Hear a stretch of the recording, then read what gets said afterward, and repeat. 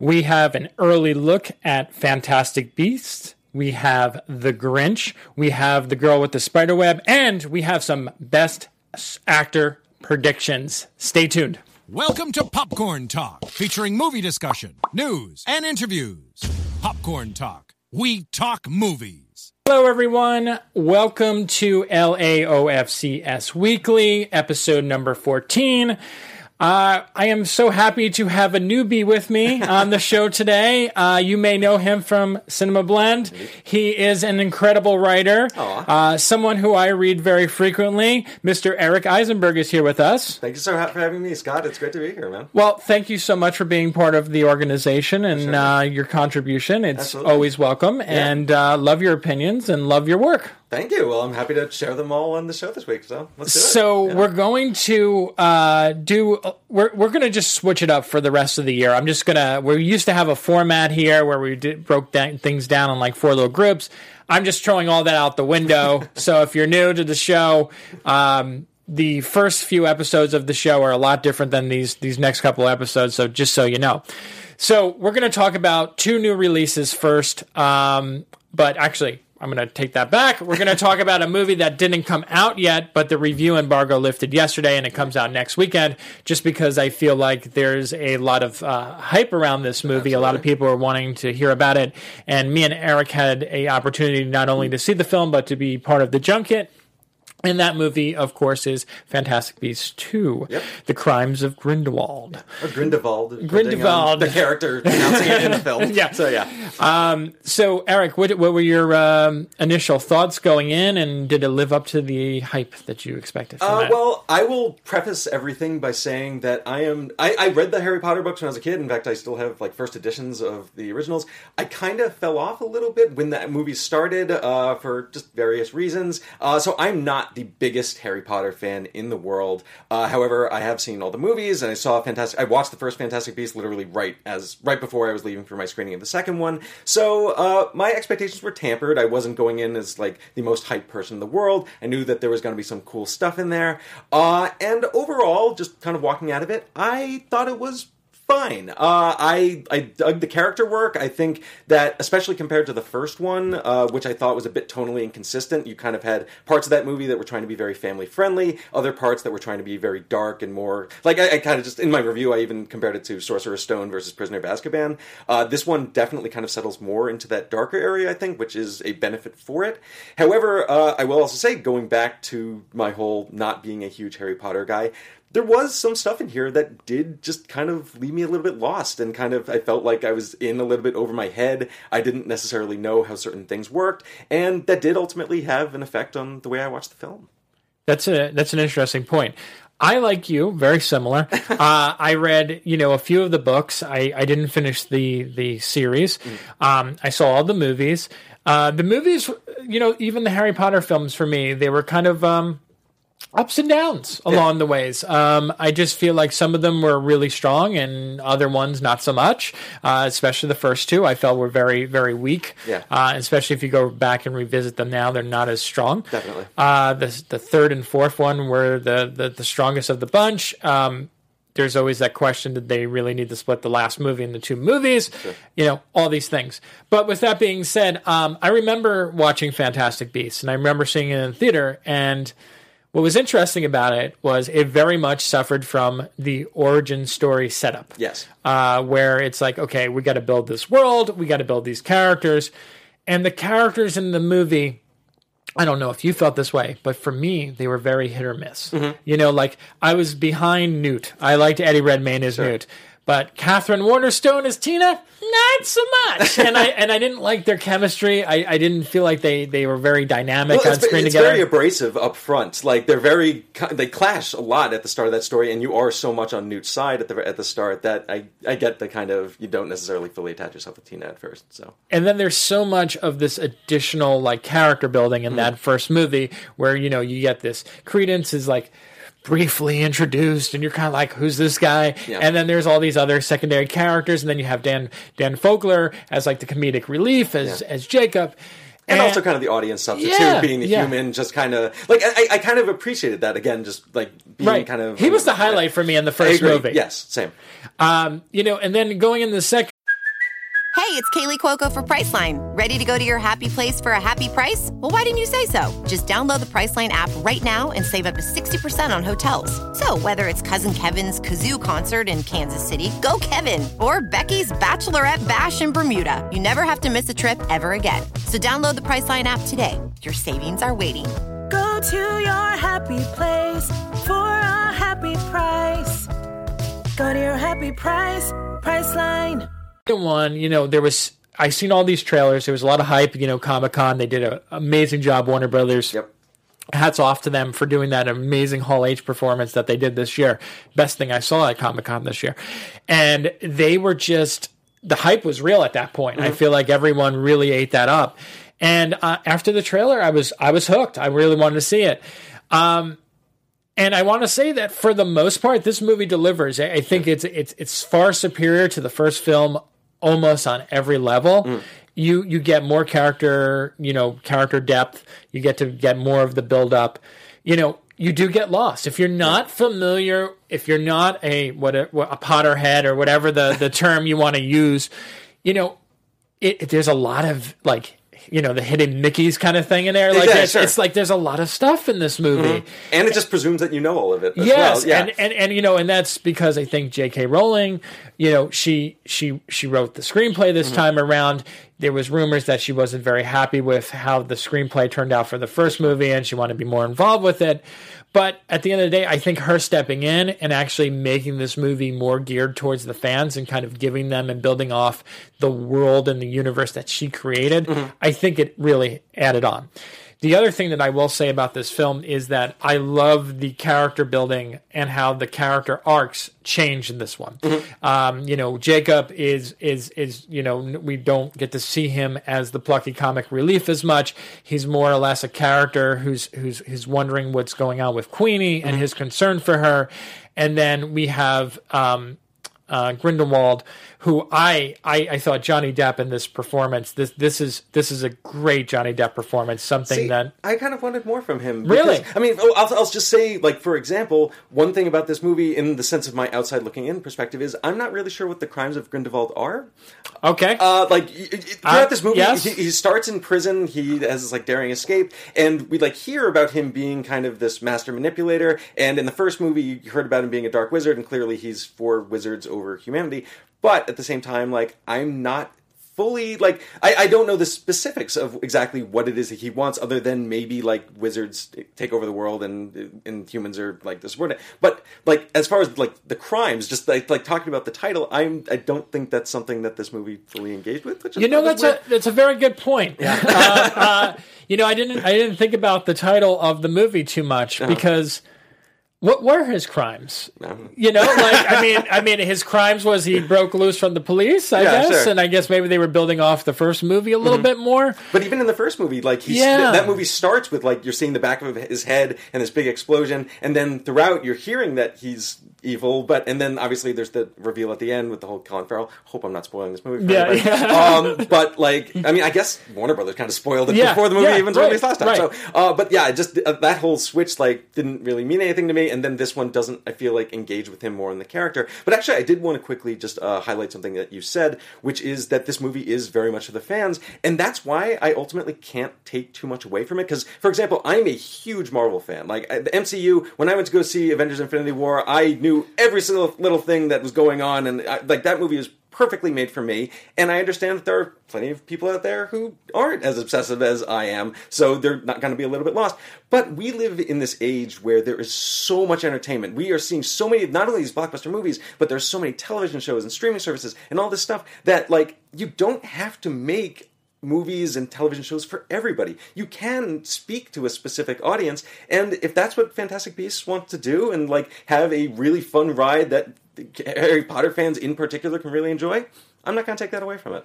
No, and I think you did say, and I definitely agree with you, is that it is a better film than the first one. Mm-hmm. And I think the problem with this franchise right now that we're seeing is that there's a planned 5-film series about this. So even though I felt this one was a much better crafted film, it was a lot more grounded. There was, the thing like about Grindelwald where I thought was really interesting was you kind of got why he was the bad guy, but you kind of got why he was so menacing and like people would get behind him because he was very much like a character that spoke like how he felt. And you can see throughout history, and I know there's comparisons right now to him, to our president, which we knew coming out of this movie there was going to be. But there's just some of his rhetoric is just, you get behind what he's saying. You understand his reasoning. It's very different from Voldemort, where I feel like that character, you kind of like, it's just an evil guy. It's an evil guy. He magic, whatever. But this one, like, you can kind of see what he's setting up, and you can see why he would want to wage war. Sure. So I appreciated that aspect of it, and I also appreciated the fact that it doesn't have to spell everything out for the average person, and that for fans of Harry Potter universe, there's so many little cookies in there. And I mean, even the ending, the way that this movie ends and where it goes, it's such a perfect way to get people excited. And I feel like even if you watch the first Fantastic Beasts and then you watch the second one, you kind of you're even if you're not 100% sold on the movie, you're still left with this feeling like, I kind of want to see where this movie goes. Sure. I mean, do you feel that way? Or you don't? I'll continue watching these movies. I mean, I feel like even just being I have a professional responsibility to kind of like keep up with it. No, well, take that out of that. Sure. Take that out. Would you go see the next one if you didn't have a professional responsibility to do so? Well, I will say this. While I wasn't a huge Harry Potter fan going in, I was engaged enough with what's going on that I have a certain level of curiosity to where it's going to be going. And it certainly has tons of cliffhangers. I think there is a fair argument to be made that, there's a lot of sequels that are like this, but that it's not a full, complete story by itself, that it is just kind of a chapter 2 that is clearly leading, as you said, to a kind of 5-part series. But like you said, but in that respect, there are a lot of movies that are able to hook me with that kind of cliffhanger ending and make me want to go see the second one or the next one, and I think that this one succeeded in that. Good. What would you give this movie on a scale of 1 to 10? Out of 1 to 10, I'm about a 6 with it. I gave it a 3 out of 5 on my review on Cinema Blend, and yeah, I think what it is I liked it. I didn't love it. I think I can appreciate it, and we'll see where it goes from here. Yeah, I would give it an 8. I think I gave the first one a 6. I just think that it really does build upon what the installments are setting out to do. I feel like the performances were a lot stronger this time. There wasn't this awkwardness between the characters. They actually felt like they belonged in the movie. Sure, yeah. And the build up of Credence' character is just great to me. I think Credence is definitely the most significant improvement, at least character wise, from the first movie to the second one. Because with the first one, you're just he's not fully developed. He's kind of like this side character who's kind of hanging out with Colin Farrell occasionally. This one, he's actually what he's doing, what his goals are, and I think that is a much better step for the movie. Yeah, absolutely. Moving on to this week's releases, sure. We have there's 4 movies coming out. There's The Grinch, which is, of course, a remake of the television classic from 1966. I think that's about right. Yep. Yeah. And then there's a Ron Howard movie that people don't want to talk about. Some people like it. Then followed up by we have Overlord, which is the new. It's funny, J.J. Abrams executive produced movie. Sure. Forget anyone else who directed it or anything else because I don't know who it is. Matter. It doesn't matter. And then, of course, we have The Girl in the Spider's Web, starring Claire Foy. And then there's a little indie comedy coming out called The Long Dumb Road. How this works with the movie pick of the week is I'm not going to, this is going to be a first for the show. I'm not going to do the reveal this week, but I am going to say it is right now it's a nail biter between The Grinch and The Girl with the Dragon Tattoo. So we're just going to talk a little bit about that. Stay tuned to our Twitter, and we will reveal that probably at the end of the day today, which one ultimately won, or it might be a tie. So who knows? So we wanted to talk about The Grinch. Eric, would love to hear your feelings. Sure. Again, I'll kind of preface with my thoughts going in, which is that I'm not in love with Illumination Entertainment. I really don't like the Despicable Me movies, really at all. Like it's just they've never clicked with me. I thought the first one was kind of mediocre, and they've just gotten worse since then. Not a big Minions guy. As for the Dr. Seuss side of things, I think Lorax is terrible. I really I think that movie completely gutted the entire inspiration from Dr. Seuss's book. This one, I'm okay with. It's fine. It's definitely not compared to my compared of the stuff that I've seen from this studio. I think the animation looks fantastic. It actually has really cool character development. Just the development of where animation is these days, where you can do that kind of fine detail, especially with fuzzy characters, which is everybody in this movie. But I think the ultimate drawback, is that it is the story it is very much The Grinch Who Stole Christmas. If you watch that original cartoon from the 1960s, you basically get the gist here, and what's being updated here is performances and a few extra details, and obviously the animation. So, it's fine. Just what the studio wanted to hear. Yeah, it's exactly. fine. Yeah, that's full quote. Eric Isaacson of London. Yeah. How did you feel about it? It's fine. Yeah. Thank you. Good job. I watched the original growing up. I'm sure you did too. Sure. And it's pretty much a staple of my life. Just like National Lampoon's Christmas Vacation and the whole Christmas Story and all this stuff. So we walk this really fine line whenever they do something that hits us so hard in the nostalgia side of things. Sure. And I know the Jim Carrey version, people very much dislike that. But there is quite a few people who do like that movie too. I was very mixed on that movie. I didn't hate it. I appreciated it for what it was. Obviously a cash grab. Way better than Cat in the Hat starring Mike Myers, I think. I love Cat in the Hat. I'm sorry. I love Cat. Okay. That movie is like Mike Myers, like him playing Austin Powers in the cat suit. I take that. It's so inappropriate. I'm sorry. Okay. I know why it's a bad movie. Don't get me wrong. I get why it's a bad movie, but my God, I had such fun. I had so much fun with it. But The Grinch, it's interesting because the trailers did nothing for me on this. My wife is big into animation. She loves it. And she was so excited about this. She's like, Scott, you got to watch this trailer. I watched it. I'm like, yeah. That's what you got? Yeah. And I'm hit or miss on Illumination. Yeah. I hated Minions. The Minion movie I hated. Right. Despicable Me I like because I like Gru. Gru and the little girls more so than the Minions. Sure. They're just the same thing over and over again with those. And I like Secret Life of Pets, but again, because I'm a dog, dog lover, sure. I get it. Did it weird you out that the dog in here is named Max as well? Is it just... Yeah, it's a little weird. It kind of threw me. Just weird. That's weird that it's a dog named Max just after the Secret Life of Pets. Yeah, well, they also changed the voice in the new one. Sure. You know why.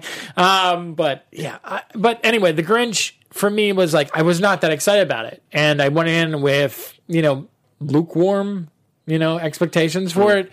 And I enjoyed it. I thought, it captured the spirit of the original. It added a little bit. It added something different. I love that they brought it up for modern times. The music's a little bit more hip. The character's a little bit more lively. The whole thing about the mom, Cindy Lou Who wanting to go to bat for the mom. It's the heartwarming gushy, let me get my hot chocolate and just fall in love kind of thing. I get it. It's not made for us. That's 100% true. Yes, this is an audience. It's not made for us. It's made for my nieces and my nephews who want to go see it, and they want to call it the Grunch instead of the Grinch and all that good stuff. But it's no harm, no foul for me. I thought it was entertaining. It sets the tone for the holiday season, and it works for what it is.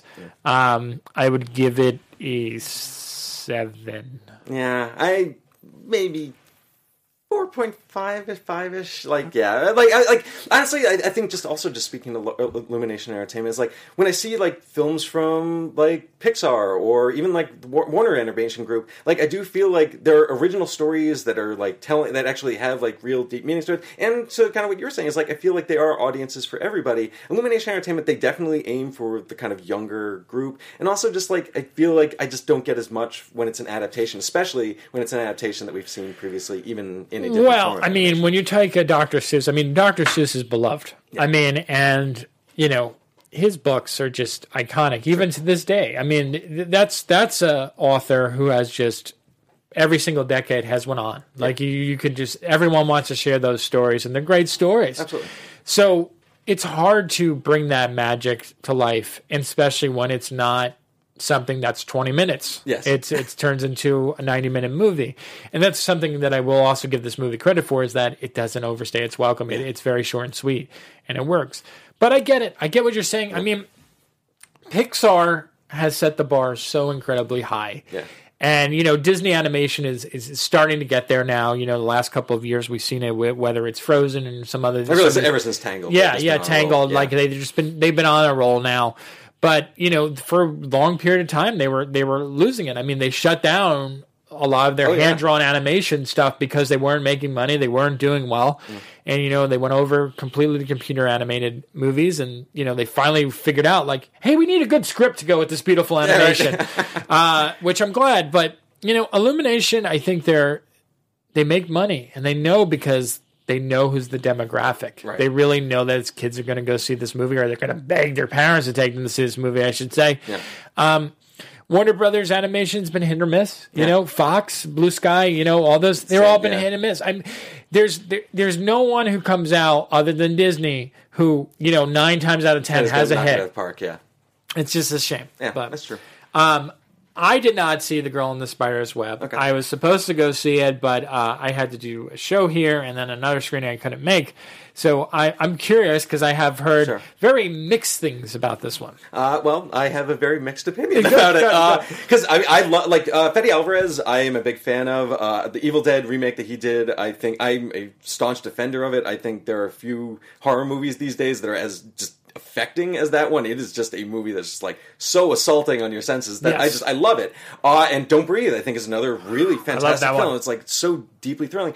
This one, though, I was so surprised because, like, just knowing Fede Alvarez's work, it kind of, I hate to use the word, but it does feel almost neutered. Like, there isn't, like, he pulls back when this is a property that should be, like, going full blown darkness, and it never, I felt like, was pushing that line where I was saying, like, whoa, which I think David Fincher's Girl with the Dragon Tattoo absolutely did. I think the original Swedish films absolutely did. So I was kind of upset with that. And overall, it's kind of weird to say just because of what the source material is, but story-wise, it reminded me very much of kind of an airport novel series that has gotten into, like, its 8th or 9th book, let alone, like, what should be here. It's like their 2nd book. But it's bringing out, like, there's this big MacGuffin plot involving a, like, application that's able to take control of all of the nuclear weapons around the world, which is just preposterous and just and ridiculous. And, like, so you're really, but everything hinges on that. And then on top of this, so, like, you have the kind of weak MacGuffin, and then on top of that, you also have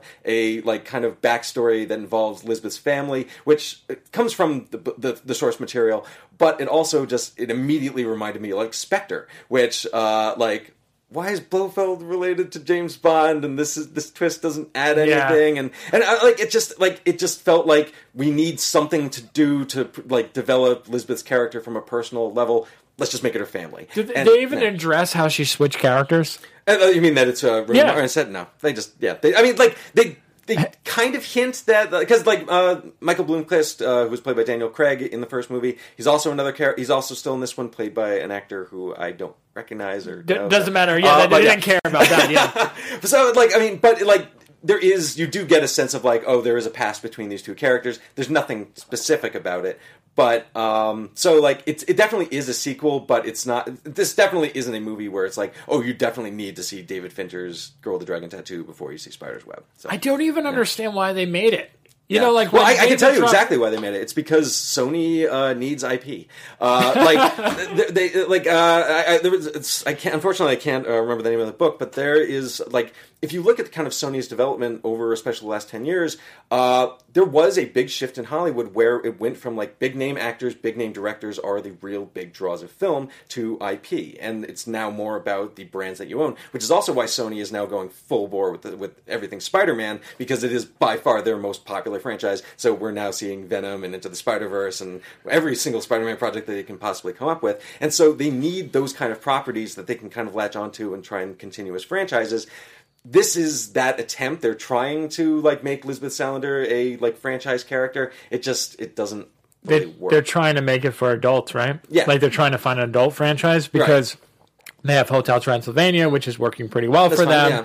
You know, they're doing, like you said, the Spider-Man, which appeals to a very wide audience. It is. I mean, they also, I think they're going to be riding on the Jumanji wave for a while too. Yeah.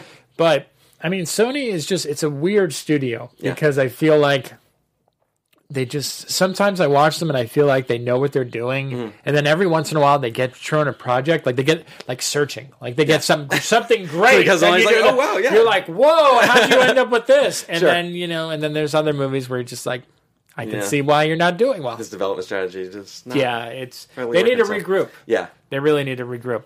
What would you give that one? That one I'm, I guess, more leaning. I guess like a 5 or a 6 in that one. Like it's fine. Like it's definitely a movie that like is perfectly made for like HBO on a Saturday afternoon, where you're just like it's on, and you're just like, oh, okay, I'll watch that, and you're just not doing anything else. So yeah. Okay. So I'll wait until it comes on streaming. Thank you for the recommendation. I will wait until it comes on streaming because it's Oscar season. It's Oscar there's season. a lot of There's movies a lot of out right now. freaking movies I gotta go see. Yeah, no joke. And we have a deadline of like December 2nd, so Yeah. I need to get them in. So sorry, girl with the spider's web. I'll wait Yeah. for you later. All right, let's jump into our. I don't know if you need a copy of this. I printed out one just in case you have some of your own. Oh, that's So we're going to jump into Best Actor in terms of our Oscar predictions. This is just a general list. I like to start this off with, is there anyone who is not on this list who you want to see, or someone you feel is very being overlooked this year? You know what? This covers it. I think because I think it's a very tight race this year. Like there's been a ridiculous number of fantastic movies, but as far as like the specific best performance, I think that I mean, obviously some of these movies have not come out yet. We're still waiting for, but and some of them I haven't seen. But this looks like the crew that we're going to be dealing with as we get into the rest of it. Okay. So if you can pick anyone from this list, who would you pick for the Best Actor? Right now, just from everything that I've seen, I love John David Washington in BlacKkKlansman. I don't know that it's necessarily up there to like necessarily get it. Christian Bale in Vice, I am beyond excited for. Like Me that, too. just watching that trailer and just seeing and obviously they awarded him back with The Fighter for his physical transformation, but here it just looks like something that is next level. And Lucas Hedges. I mean, that's the thing. I feel like it's so hard to like pick a front runner because I'd also say like Lucas Hedges in Boy Erased is another really great performance. But that's another one where I feel like Nicole Kidman is probably going to get more attention for Best Supporting Actress. Lucas Hedges has not only Boy Erased, but he has Ben is Back, which I know you didn't see yet. But a couple of our members saw it because I praised it, and they were they've been calling me or they've been texting me after they see it, and they say, "Oh, this is really good. You were right about this one." Which I'm not right about everything. I'm usually not right at all. But it's funny because he's my underdog this year. Yeah. I mean, you can take either one of those movies. I don't care which one he gets nominated an award for and wins an award for, but he's my underdog. I will also just do a quick shout out for him in mid-90s too, because it's a small little role, but it's fantastic. And like he also has one of the best like emotional moments in the entire film, which like especially after it's such a brutal role up to that point. Yeah, but Lucas Hedges this year is like, I mean, because I loved Manchester by the Sea. I thought him in that, he was absolutely phenomenal in that. Definitely caught my attention. This year though, I think his definitely blow up. And everyone always forgets he was in Lady Bird. He was great in that too. Absolutely, yes. No, exactly. That was a smaller role, but yes, absolutely. It's very strange because I think Ashley mentioned this because she was on the Next Best Picture podcast earlier this week, and she was talking about Boy Erased. And they were saying that Lucas Hedges is at the misfortune because he's on Broadway right now, and he doesn't have a lot of time to go out promoting. Yeah. So I think that's weird that we live in a world where someone can have 3 great performances in 1 year, but is going to be jeopardized because he's doing a Broadway show. It can't go on His tour. popularity is just getting in his way. Absolutely, you know, screw him. Whatever. I guess he doesn't need the award. He's getting the work, right? I know. Yeah. But it's weird how we look at things like that sometimes, and we just, he's not around on the festival circuit, or on the awards circuit right now promoting. Yeah. So it's like he might not have a chance. Everyone's been talking about, there's a lot of names that I've been hearing this year, and ever since Toronto, Star is Born is obviously, Sure. and Bradley Cooper. You haven't seen it yet? I have not seen it yet. Wow. Yeah, I know. That's surprising. Yeah. No, it's like, I'm going to. I'm going to. It's just, but like you said, there's a lot of movies. There's a screening tonight, by the way. I'm already seeing Stan and Ollie tonight. Which is another, Stan and Ollie. Yeah. Oh, you didn't see it? All right. Yeah. I want to say that's another underdog this award season. Fantastic. I see John C. Reilly on this. 4 incredible performances in that movie. That's all I'll say about that. Awesome. Did you see Green Book? I haven't seen Green Book. I'm seeing that on Monday. Okay. Yeah. Minus his comments on Twitter yesterday, or not on Twitter, but whatever happened on one of the junkets or whatever he's at. Which, by the way, I want to point this out too. I did an interview with him on Monday, and he also dropped the N-word during that. And it was interesting because everyone at the table, I was in an international room for that. No one reacted. No one reacted. It had no effect on anyone at the table because he was talking about the word in the context of the film and the time frame that it... As opposed to like a derogatory. It wasn't like he was just going out and saying, end this or end that. Like, he was talking about it in the context of the film. So it was very strange to me to wake up this morning and read this article about him apologize for using the word when he was promoting this movie when it's very much relevant to the movie and he's not going around using that in a negative way. Right. I just wanted to bring that up because I read that this may hurt his chances. It's like, why? Yeah.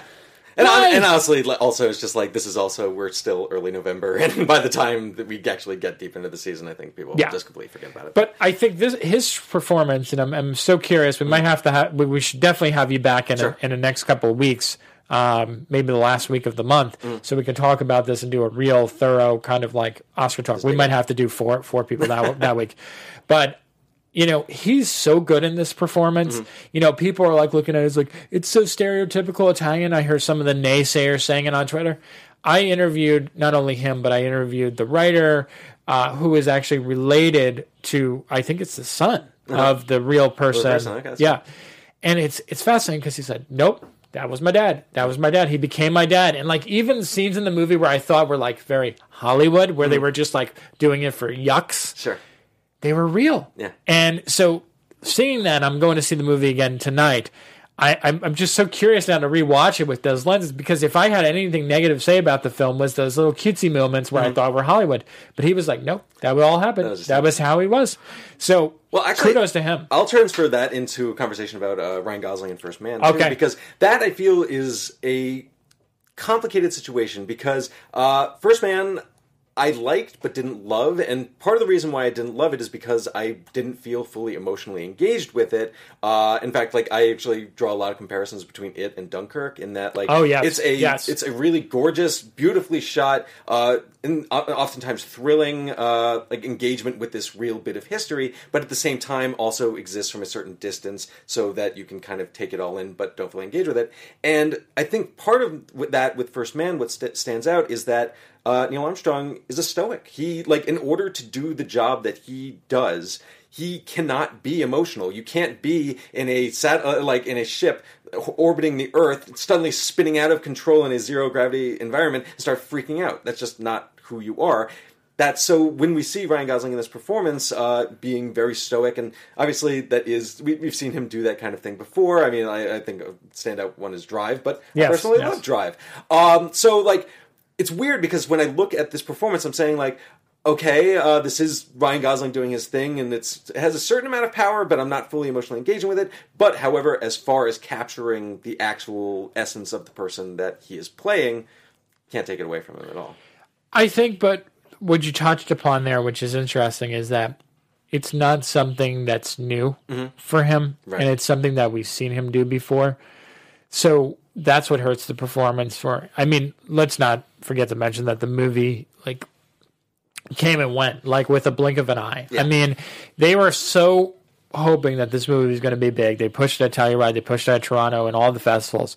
And they were hoping that this was going to be their baby. And now they've switched gears to Green Book because it is Universal. I mean, it basically got swallowed up by Star is Born. Yeah. And I mean, the thing is that, you know, a lot of people, even people in our group, like Katie's, like, why? Why is this movie out now? You know, like, and that's the question you kind of have to ask yourself. Right now, if you look at a lot of movies that have been coming out, the movies that we're talking about are very topical. They're dealing with issues that are now, that are in the now. Yeah. And, you know, was the time right outside of the anniversary to release a movie the like anniversary's next year. Yeah, I know. I think that's ultimately the same thing. It's like, you landed on the movie in 1969. Next year is the 50th anniversary, which is like the ultimate anniversary. Like, other than the century mark, you wait for the 50th anniversary. And I'm sure next year we're going to be hearing like tons of Neil Armstrong stuff, and it's all going to come out. But that was the time for this movie. But I think you're absolutely right. Is like, this movie, it doesn't have the certain relevance. And like, I think even the fact that like the most political thing that we've been hearing about the movie is about the whole flag planting scene, which is such a non-issue. Oh, ultimately. it's so completely stupid. But like, I think that kind of speaks to a point, is that like there isn't really a relevance that we have with the modern experience that relates back to this movie. So while we can appreciate it as, I mean, because the IMAX sequences are incredible. Oh, yeah. I think Damien Chazelle shot the hell out of this thing. However, like, but does it have an impact beyond the fact of being a solid film? Not really. Yeah. And that's where I think the movie falls very short. You know, another name that's on this list is also Steve Carell, which, you know, he has Welcome to Marwen, but hasn't been released yet, which is one that I'm super duper excited about. I'm very excited about that. But they're talking about this beautiful boy, and I think this is another one that has kind of, you know, gotten a very mixed reaction from people. Sure. You know, me and Scott Mans have radically different views on this movie. What do you feel about it? I mean, I think that it is. I liked it. It's fine. Like it. I do feel like it is. It's Oscar bait, dude. That's the word. And I hate using that term. No, so do I. It's Steve Carell screaming. It's Timothée Chalamet crying. Sometimes they're screaming and crying at the same time. I'll also say it's the darkest fan fiction for The Office ever, just because of what it does with Amy Ryan. It's just like, oh wow, their relationship totally crumbled. This is terrible. I don't listen. I am a Steve Carell fanboy. Oh, absolutely. I will say I am a fanboy all the way. This was probably like one of his most underwhelming performances. I'm sorry, Steve. It just didn't work for me. I think the sequence that I keep coming back to when I think about Beautiful Boy is when he actually tries crystal meth in order to try and understand his son. There's nothing to that sequence. No. Nothing at all. And like, I expected and that's a sequence where you should actually that should be like a montage where he's experiencing all these things and like thinking, and you should like see his thoughts come alive. There's nothing. Like, it just kind of happens and then nothing. Then you kind of just cut back to like the sun and like, so yeah, and when I think about Steve Carell's great performance, like I think Foxcatcher is an unbelievably phenomenal performance. So then I look at this one, it's just like, this one is like, I get why you would think that this would be up for big Academy Awards, but like, I definitely think Marwen is even much Last more, Flight Flying. He was so much better in that absolutely. movie. Yeah, he was great in Last Flight Flying. Absolutely. Yeah. Yeah, and nobody gave that movie love. Yeah, that got nothing. No. And like that ensemble. Also, Bryan Cranston is in that movie too. Yeah, Linklater deserved a lot more credit for that. I know. No one seemed to see it. Bypassed, yeah. Now, do you think, you know, this has been conversation now for the last 2 weeks, Rami Malek, do you think he has a chance or no? This is going to make me completely sound biased against music and movies because okay, I also have not seen Bohemian Rhapsody yet. However, I did get to do a preview event in Vegas when I did a thing out to Vegas where I got to see some footage from the film, got to interview Rami Malek, and everything that I saw, that performance looks phenomenal. Everything just acting with the extra dentures in his mouth, and he just embodies the character. And I mean, from what I understand, the movie around kind of the concert sequences, which was the bulk of what I got to see, doesn't necessarily hold up, and it kind of falls into some more cliched biopic stuff. But at the same time, what more can you ask from your star performer than to fully embody the person that he's playing? And everything that I saw is Rami Malek is Freddie Mercury. So you know what? It's funny on this list. I don't remember what website I pulled this from. So thank you, Award Watch, Next Best Picture, whoever I pulled this from. Thank you. I visit you guys frequently. It's interesting because on the top of this list is Bradley Cooper. Mm-hmm. On the bottom of the 10 is Rami Malek. Yeah. And it's weird because one of the questions that I had when I walked out of this, I asked Ashley, I asked a couple other people who saw it, people in our group, which one gave a better performance? And it's interesting because someone's like, well, Rami Malek didn't sing. And I'm like, yeah. But he had to become someone else. Yeah. And you didn't want Rami Malek really to sing, right? He ain't going to live up to Freddie Mercury.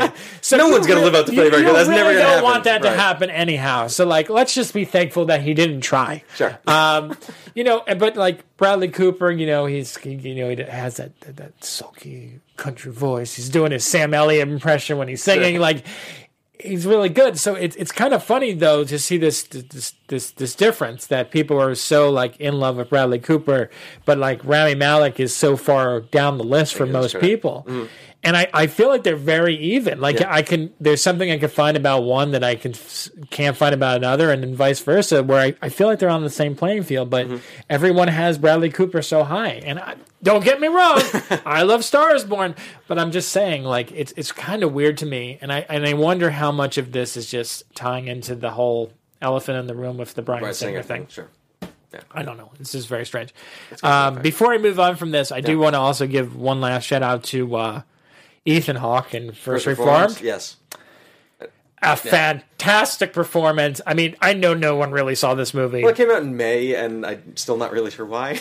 That was a thing. A24 couldn't market this one as well, I think, as the other ones. They had a good run with Eighth Grade, and they're doing fairly well with Mid-90s, and of course Hereditary, but First Reformed was a hard sell. Yeah.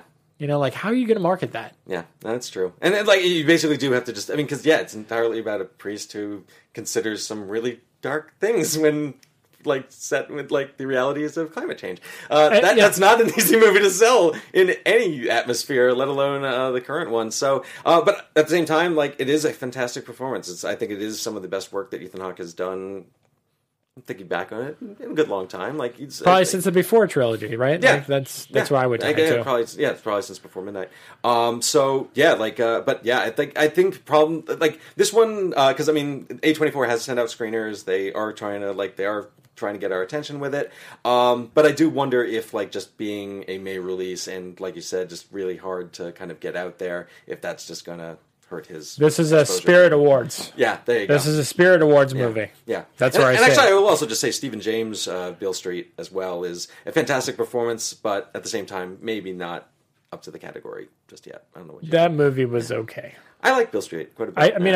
I liked it, but I feel like with all the other topical movies that have come out this year, it was one of the lower ones on my radar. Yeah. I remember seeing it after I saw Hate You Give, which I absolutely loved, and I feel like is not getting enough love this award season.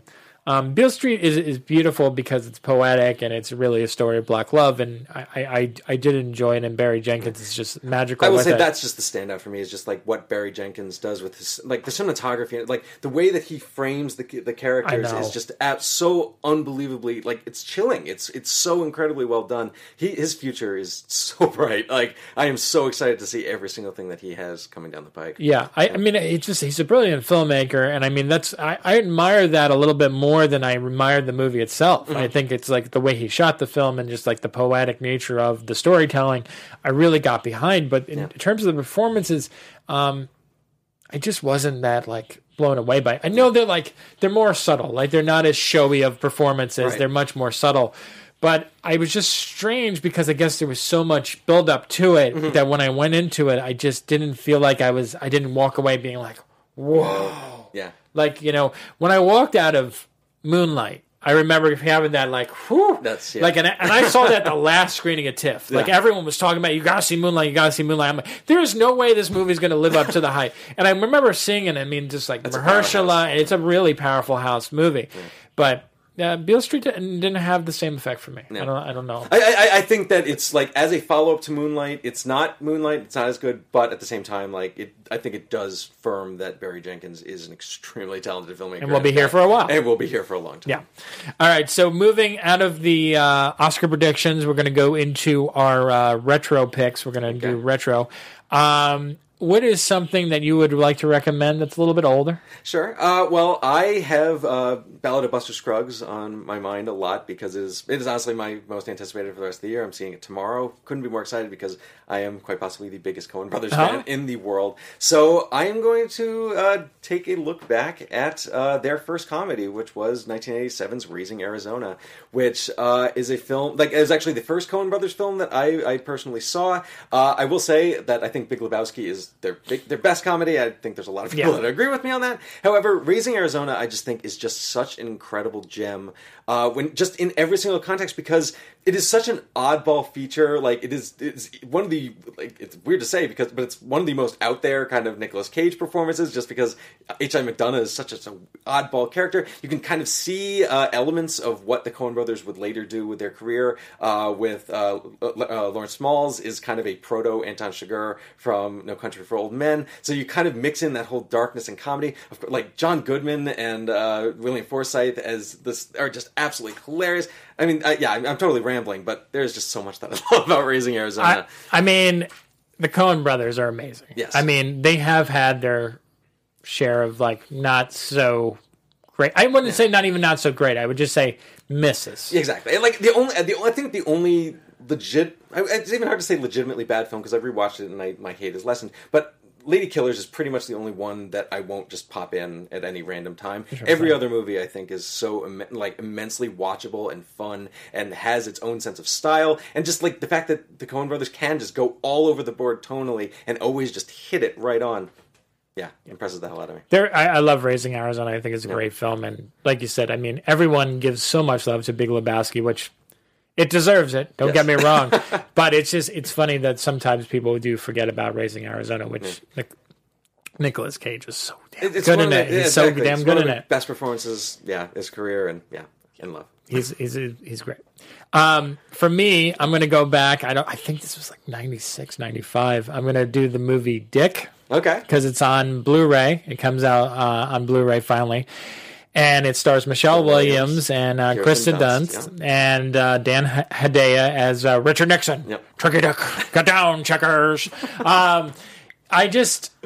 This movie was one of those films that I remember when it came out, it didn't do too well in the theaters. And this was about the time where I really started to explore seeing different types of movies in the movie theater and not just, big movies like Star Wars or action movies like Die Hard, where I started seeing like these random little movies. And I remember going to see Dick and there was like nobody in the theater.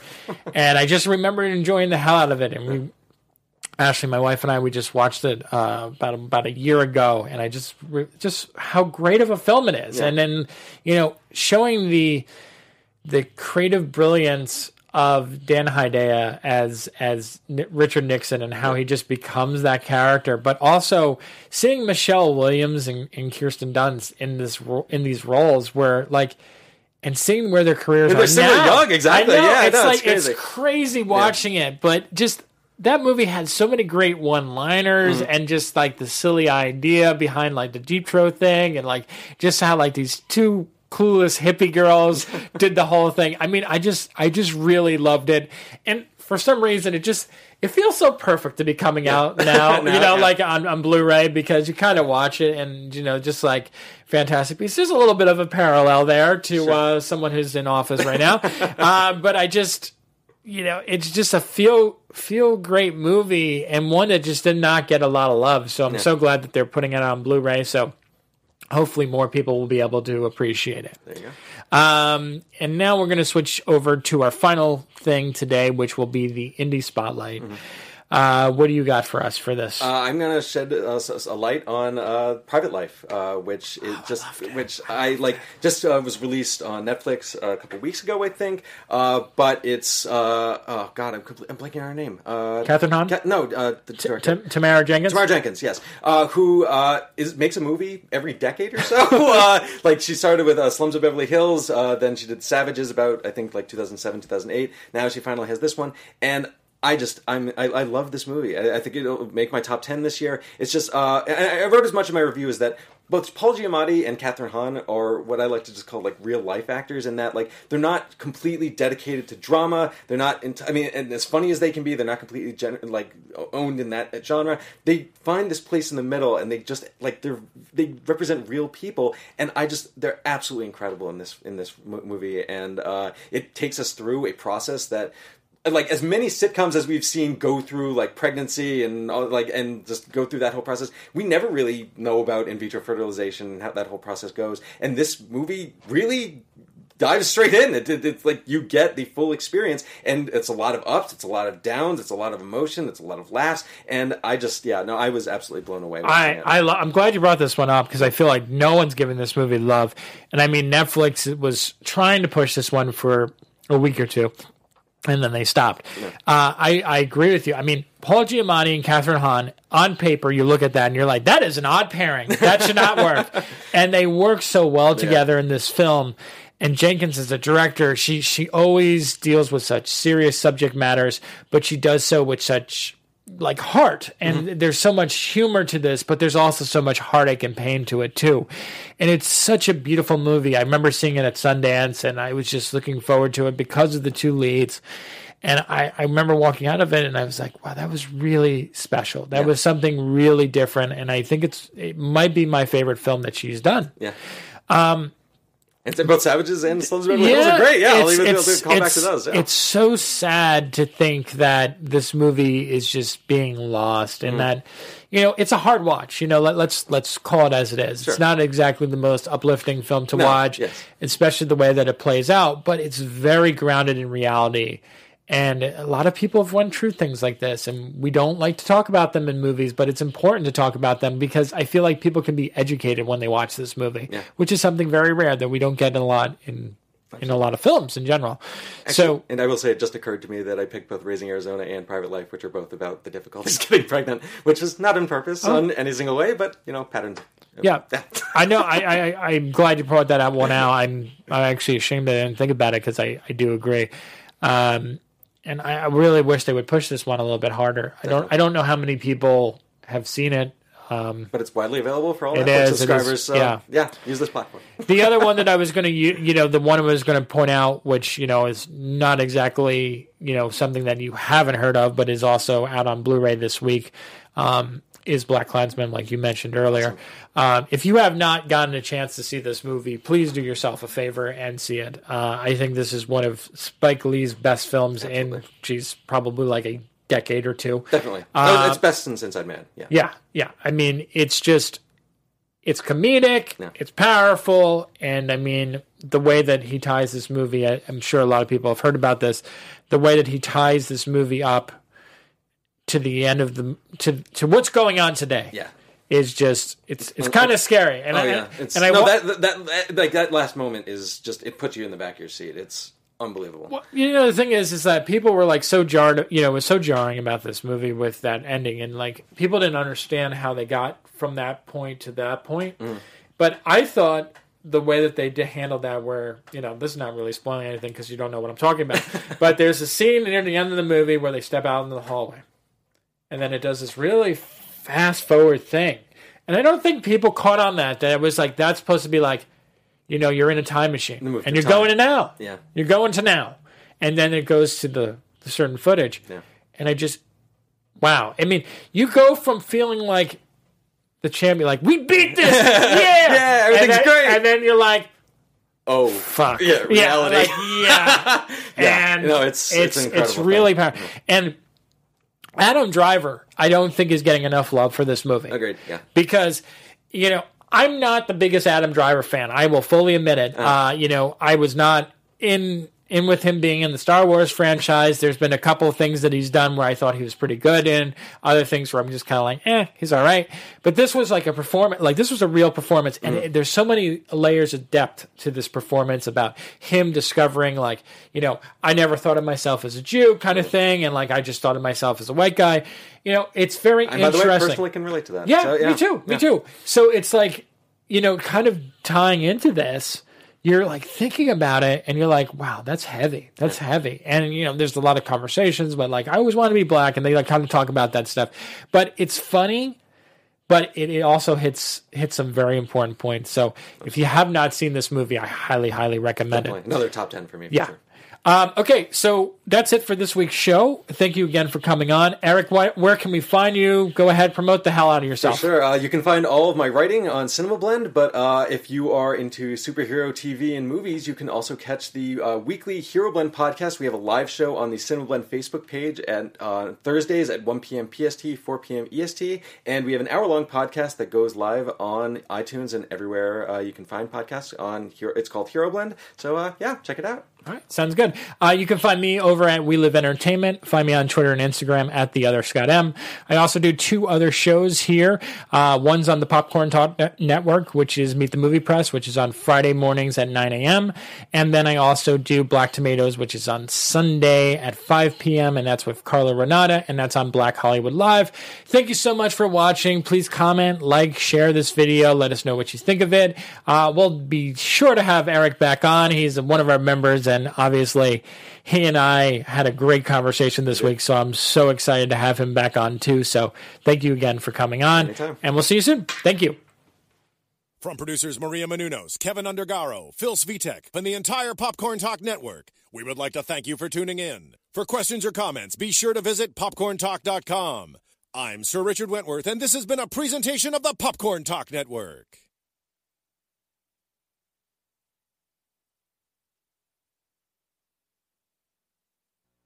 The views expressed herein are those of the hosts only and do not necessarily reflect the views of the Popcorn Talk Network or its owners or principals.